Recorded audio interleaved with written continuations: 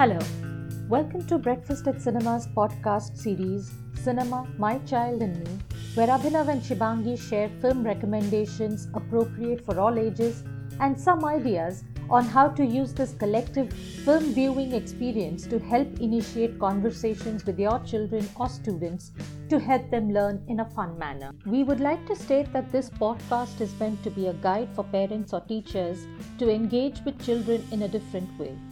While we are going to be careful about recommending movies appropriate for all ages, we request you to explore these films by yourself first to check for anything which may trigger a difficult or unpleasant emotion in your children because of very specific circumstances. The films we talk about here are our personal selections for each episode's theme.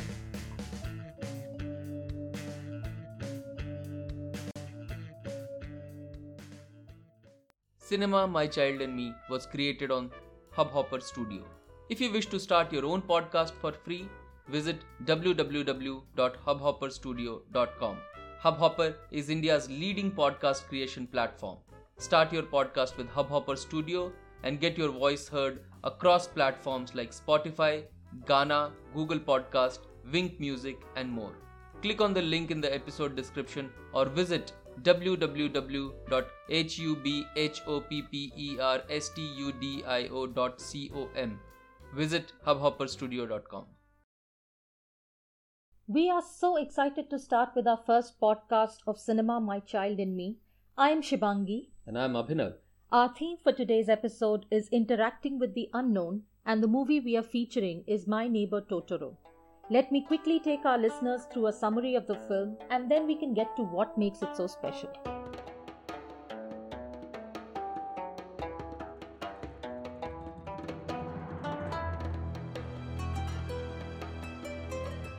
My Neighbor Totoro is about two young girls, Satsuki and Mei Kusakabe, about 10 and 5 years old, who move with their father to a new village in Japan of the 1950s, 1960s, to be closer to their mother who's getting treated for an unnamed illness in a hospital nearby.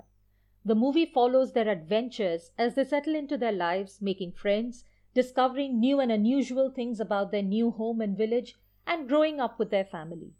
Don't forget to look at the closing credits, which have some very interesting revelations giving the story a perfect closure. The film has been directed by the Japanese living legend Hayao Miyazaki and produced by his very beloved and popular Studio Ghibli. The film is currently on Netflix except in the US and UK, where the DVDs and Blu-rays are very readily available. And on Netflix, the movie comes with a selection of audio tracks and subtitles in several languages.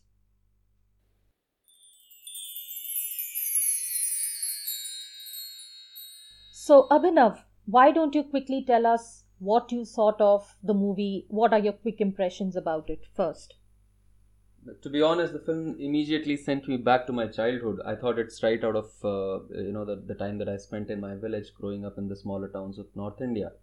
The Totoro character was picked straight out of my adventures in my village, where we used to have a village deity called Baram Baba watching over us, protecting all of us.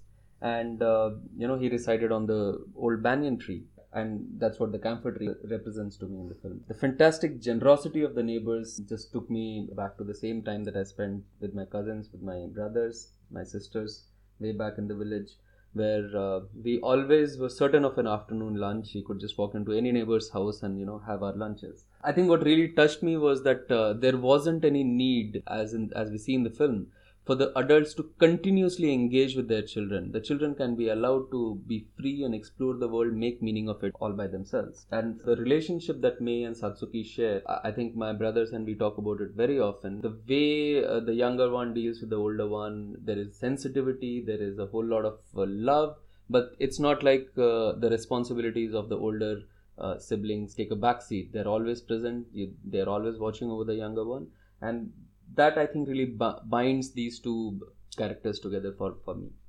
I agree with you. It was very slice of life for me as well. It especially brought back memories of summer vacations spent with cousins.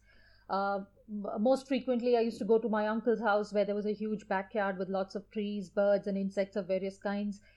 We would just be outdoors all day fancying ourselves as Shikari Shambhu from Tinkle Comics, if you know what I mean. Now, there was also an incident where at my maternal grandfather's house, there used to be a big backyard with lots of coconut trees, and we were asked never to venture out in the afternoon. But this one time, my cousin and I, we sneaked out, and we realized why our grown ups were constantly telling us to not do that, because I was almost attacked by a monkey at that time.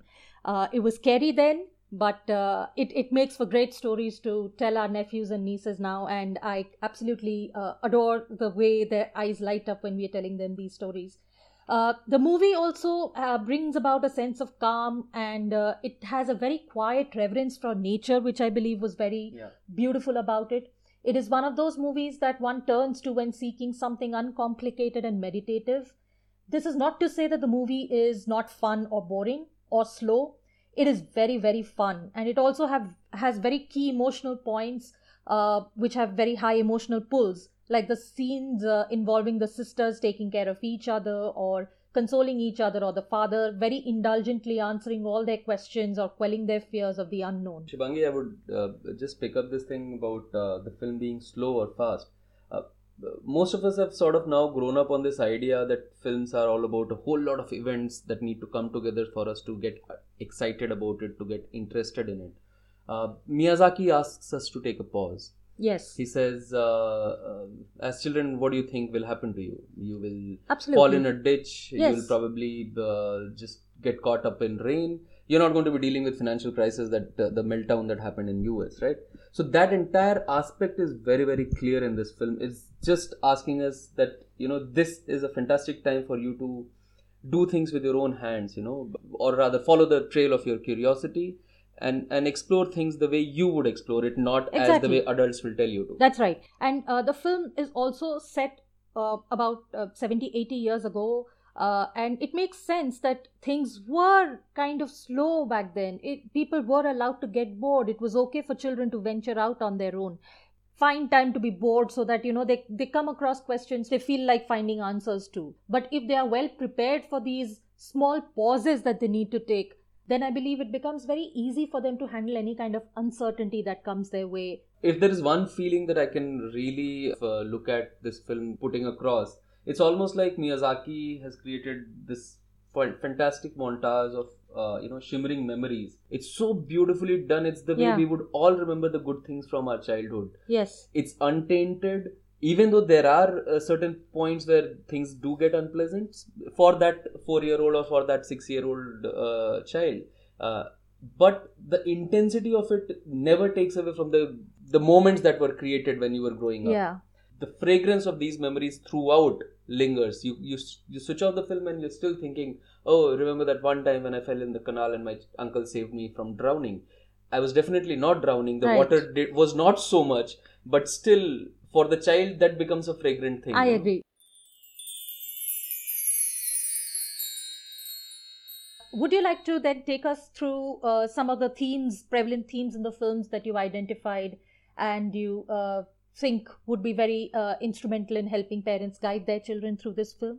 I think if there is one thing that's hammered without using a hammer, the way the central characters are being asked to deal with an unknown. It's a new world. They just shifted probably from an urban setting into a rural setting because they want to be close to their mother who's in the hospital. And it throws up a whole lot of things. There's open spaces, there are huge trees, all of which could frighten them. Yes. In fact, the first intro of the film, where we get inside the house, there are these monsters, quote unquote.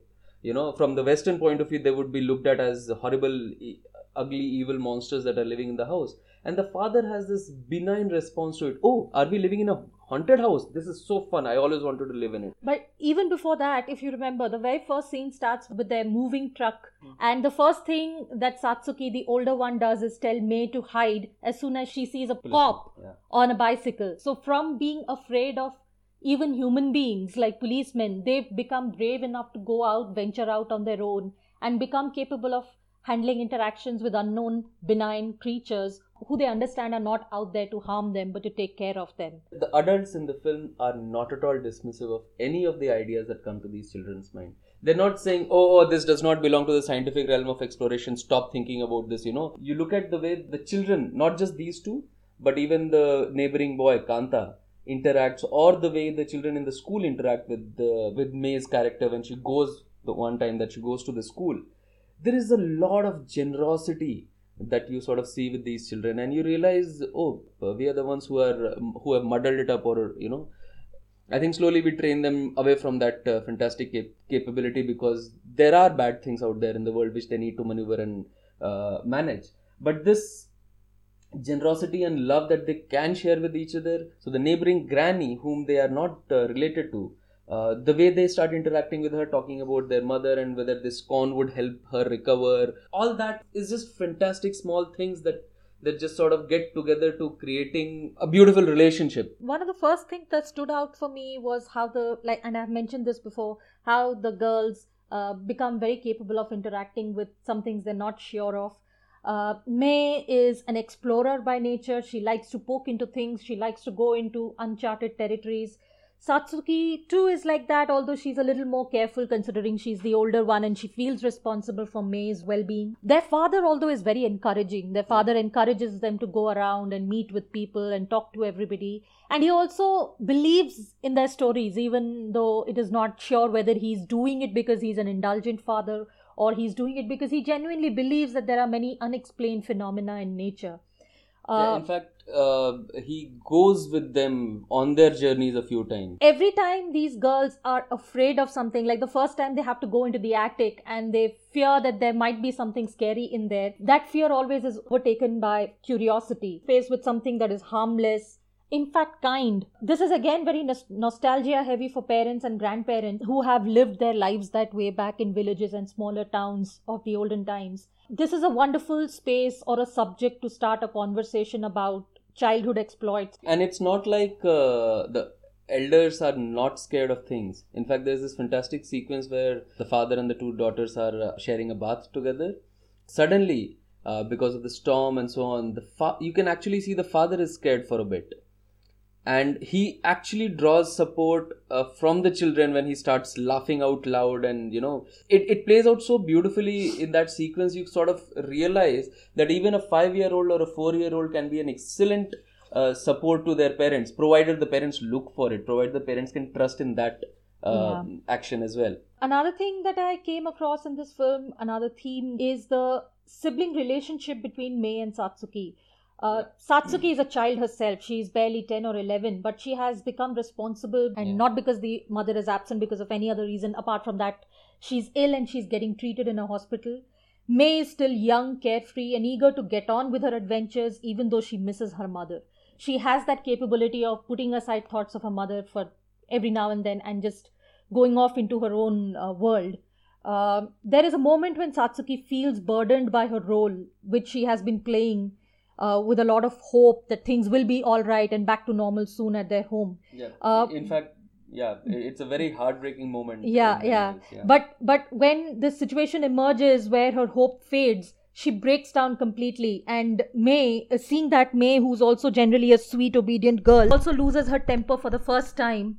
The interactions between the two largely are very reminiscent of how I have interacted with my younger siblings and cousins. These girls, their relationship is very warm and genuine, and I can personally feel Satsuki's heartbeat stop during the pre-climax sequence when saying anything more will just be letting out spoilers at the moment. But I think you brought a very interesting point just now. If the negative moments that we are talking about, or this sort of hopelessness that we are talking about, these are not big moments. These are not huge moments where something terrible has gone wrong. Somewhere like World War II has happened or anything like that, which could be a sense that you might get. This is a very benign world. This is a child's world. Okay, I get what you're saying, but at the same time, I would like to differ a little bit. I think the intensity of the problem is high enough for these two kids at that moment. I'm not dismissing this at all. I'm not saying that it is not high enough for the children. It is huge for the children. But in the larger context of things, where we have seen films like, many other films where children are taking on these large monsters and dealing with them, this world is not of that nature. This world is coming to an end and therefore you are the protagonist, you are the one who has to save it. This is about them preserving their world that they just created in the last 1 hour. But I think there's that one moment when you feel like things have gone really, really wrong. maybe it's some of our education as far as cinema is concerned, that every time something starts to happen, go a little down the hill, we start thinking of the worst possibilities. Yes. But in reality, as you discover in the film, they are not really bad at all. So I'll come down to my final theme that I think is prevalent through the film, that is love for nature. It comes across very easily in this film, My Neighbor Totoro, even though it is a powerful theme running through most of Studio Ghibli films. Here it is more subdued in the way it is trying to be delivered. It is very beautifully explained by the girl's father. The crux of this theme is that not all of nature, whether we understand it or not, is here to take care of us. We ought to pay it back by being considerate and patient. Every time the girls feel protected by nature, they take the time out to thank the trees and the elements for taking care of them. Absolutely. I think it's a beautiful sentiment to grow up with. I think once we stop taking everything for granted, we learn to respect what we are getting, we feel more one with everything around us. I think it's a beautiful, beautiful feeling. Here, nature too is presented in all its glory. It's lush and it's giving and it's benign, it's generous, it's beautiful. In fact, there is that one moment when everything is going wrong and Miyazaki still takes a pause to just let a dragonfly creep into the screen and say, hey, nature is not going to stop for all this. It's going to continue the way it continues. Right. And there's also that moment when May is out on her exploits, and normally, being the person that she is, she would be easily distracted by a butterfly that keeps fluttering around in front of her face. But this one moment, she's so focused on finding out exactly what she has seen. She cannot believe her eyes and she wants to figure this out. And yet when there is a butterfly around her, she does not care about it. It's just like every other time in nature. You carry on with your stuff and I'll carry on with mine, is what nature seems to be saying. Any technical aspects that stand out for you, Abhinav? I think we can keep talking about the technical brilliance of this film till cows come home. It's just like closing your eyes and going back to those dreams. The beautiful aspect of that particular scene where Satsuki's probably dreaming or having a real vision, so to say, is that the father is ever present and he's sort of in the background listening to it or experiencing it, if not physically, then definitely at an emotional level. And I think the way emotionality has been conveyed to us through this film is just speaks to the sheer brilliance of the technicality of the film. Especially, remember we talked about this thing where, there are those fine moments where, interspersed between two scenes where actions are happening. Yeah. There's a shot of nothing in particular, just the hillside maybe, just a flower maybe, just a dragonfly buzzing on screen.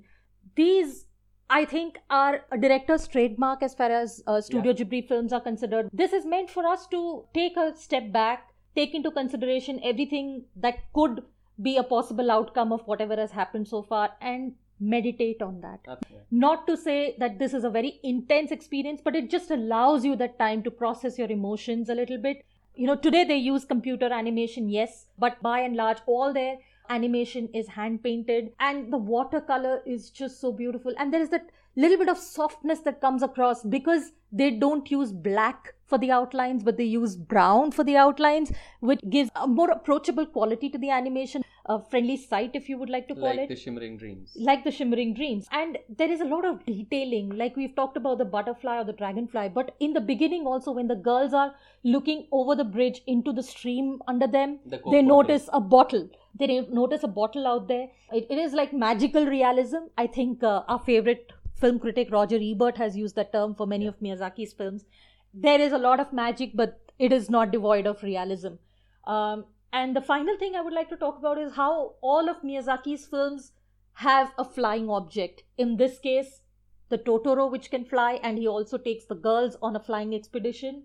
And there's also the cat bus, which flies. There's a spinning top, which flies. Yes, I think all these elements put together create a dreamlike film, which takes us back to everything that we used to imagine as children, things we would just dream up, things we would just make up when we are talking to other kids our age. And they were just as real for us as these things are real to Satsuki and Mei. And therefore, others can dismiss it, but that's our reality always. Shubhangi, I'd also like to talk about a few standout scenes from the film. I think the film is standout, but if I had to be forced to pick two scenes which really stand out, I spoke earlier about the real dream sequence wherein we don't know whether she's dreaming or if she's having a vision. But that I think is standout because it's a fantastic way in which reality, the magic, parent-child relationship is conveyed without being forceful at all. All the elements are there and it just sort of exists like how nature exists. The second one would be probably it's cute, it's funny, and it's definitely equivalent, if I can call it, to the E.T. scene of Drew Barrymore's character. Gertie. Gertie's character talks about I do when she's asked whether she believes in fairies. And I think that particular scene where Satsuki has already heard about May having met this brilliant, fantastical creature from the forest, and she says, I want to meet this Totoro, I would also want to know more things from him. Then the bus stop meeting happens. It's cute, it's funny, and it tells you start believing in some things and maybe they will all come true. If I could talk about my standout scenes, the first thing I would talk about is the very first time May comes across Totoro. Totoro is asleep and May, absolutely unafraid of what this unusual looking creature could do or the way it would behave, she just climbs on top of it like it's a huge giant stuffed toy and just starts to fiddle with its whiskers and play with its snout. Then Totoro wakes up. They have this lovely screaming contest and then they fall asleep on top of each other. May on top of Totoro, actually. It just looks like a huge pillow on top of which this tiny little girl is asleep. And the two other Totoros join in. Well, the second standout scene, unfortunately, I'll have to let out the spoiler right now, but I think it would help parents discuss this with their children better. There's a scene where May, the younger one, she gets lost. The way Satsuki is so lost trying to look for her and fearing the worst possible outcomes, and the entire village gets together. It's just so beautiful that not one person who knows these two girls, even strangers who Satsuki comes across just randomly on the roads, even they wait and talk to her and try and calm her down and say it'll be okay. These were simpler times. These were simpler times, like I've said. Satsuki's fear is so palpable and so tangible that I could completely identify with it. I believe it's one of those very emotionally wrecking scenes. Any sibling who has had that kind of experience would absolutely identify with it. Yeah, and I think there's a very interesting point when you talk about this, the meeting with Totoro and May.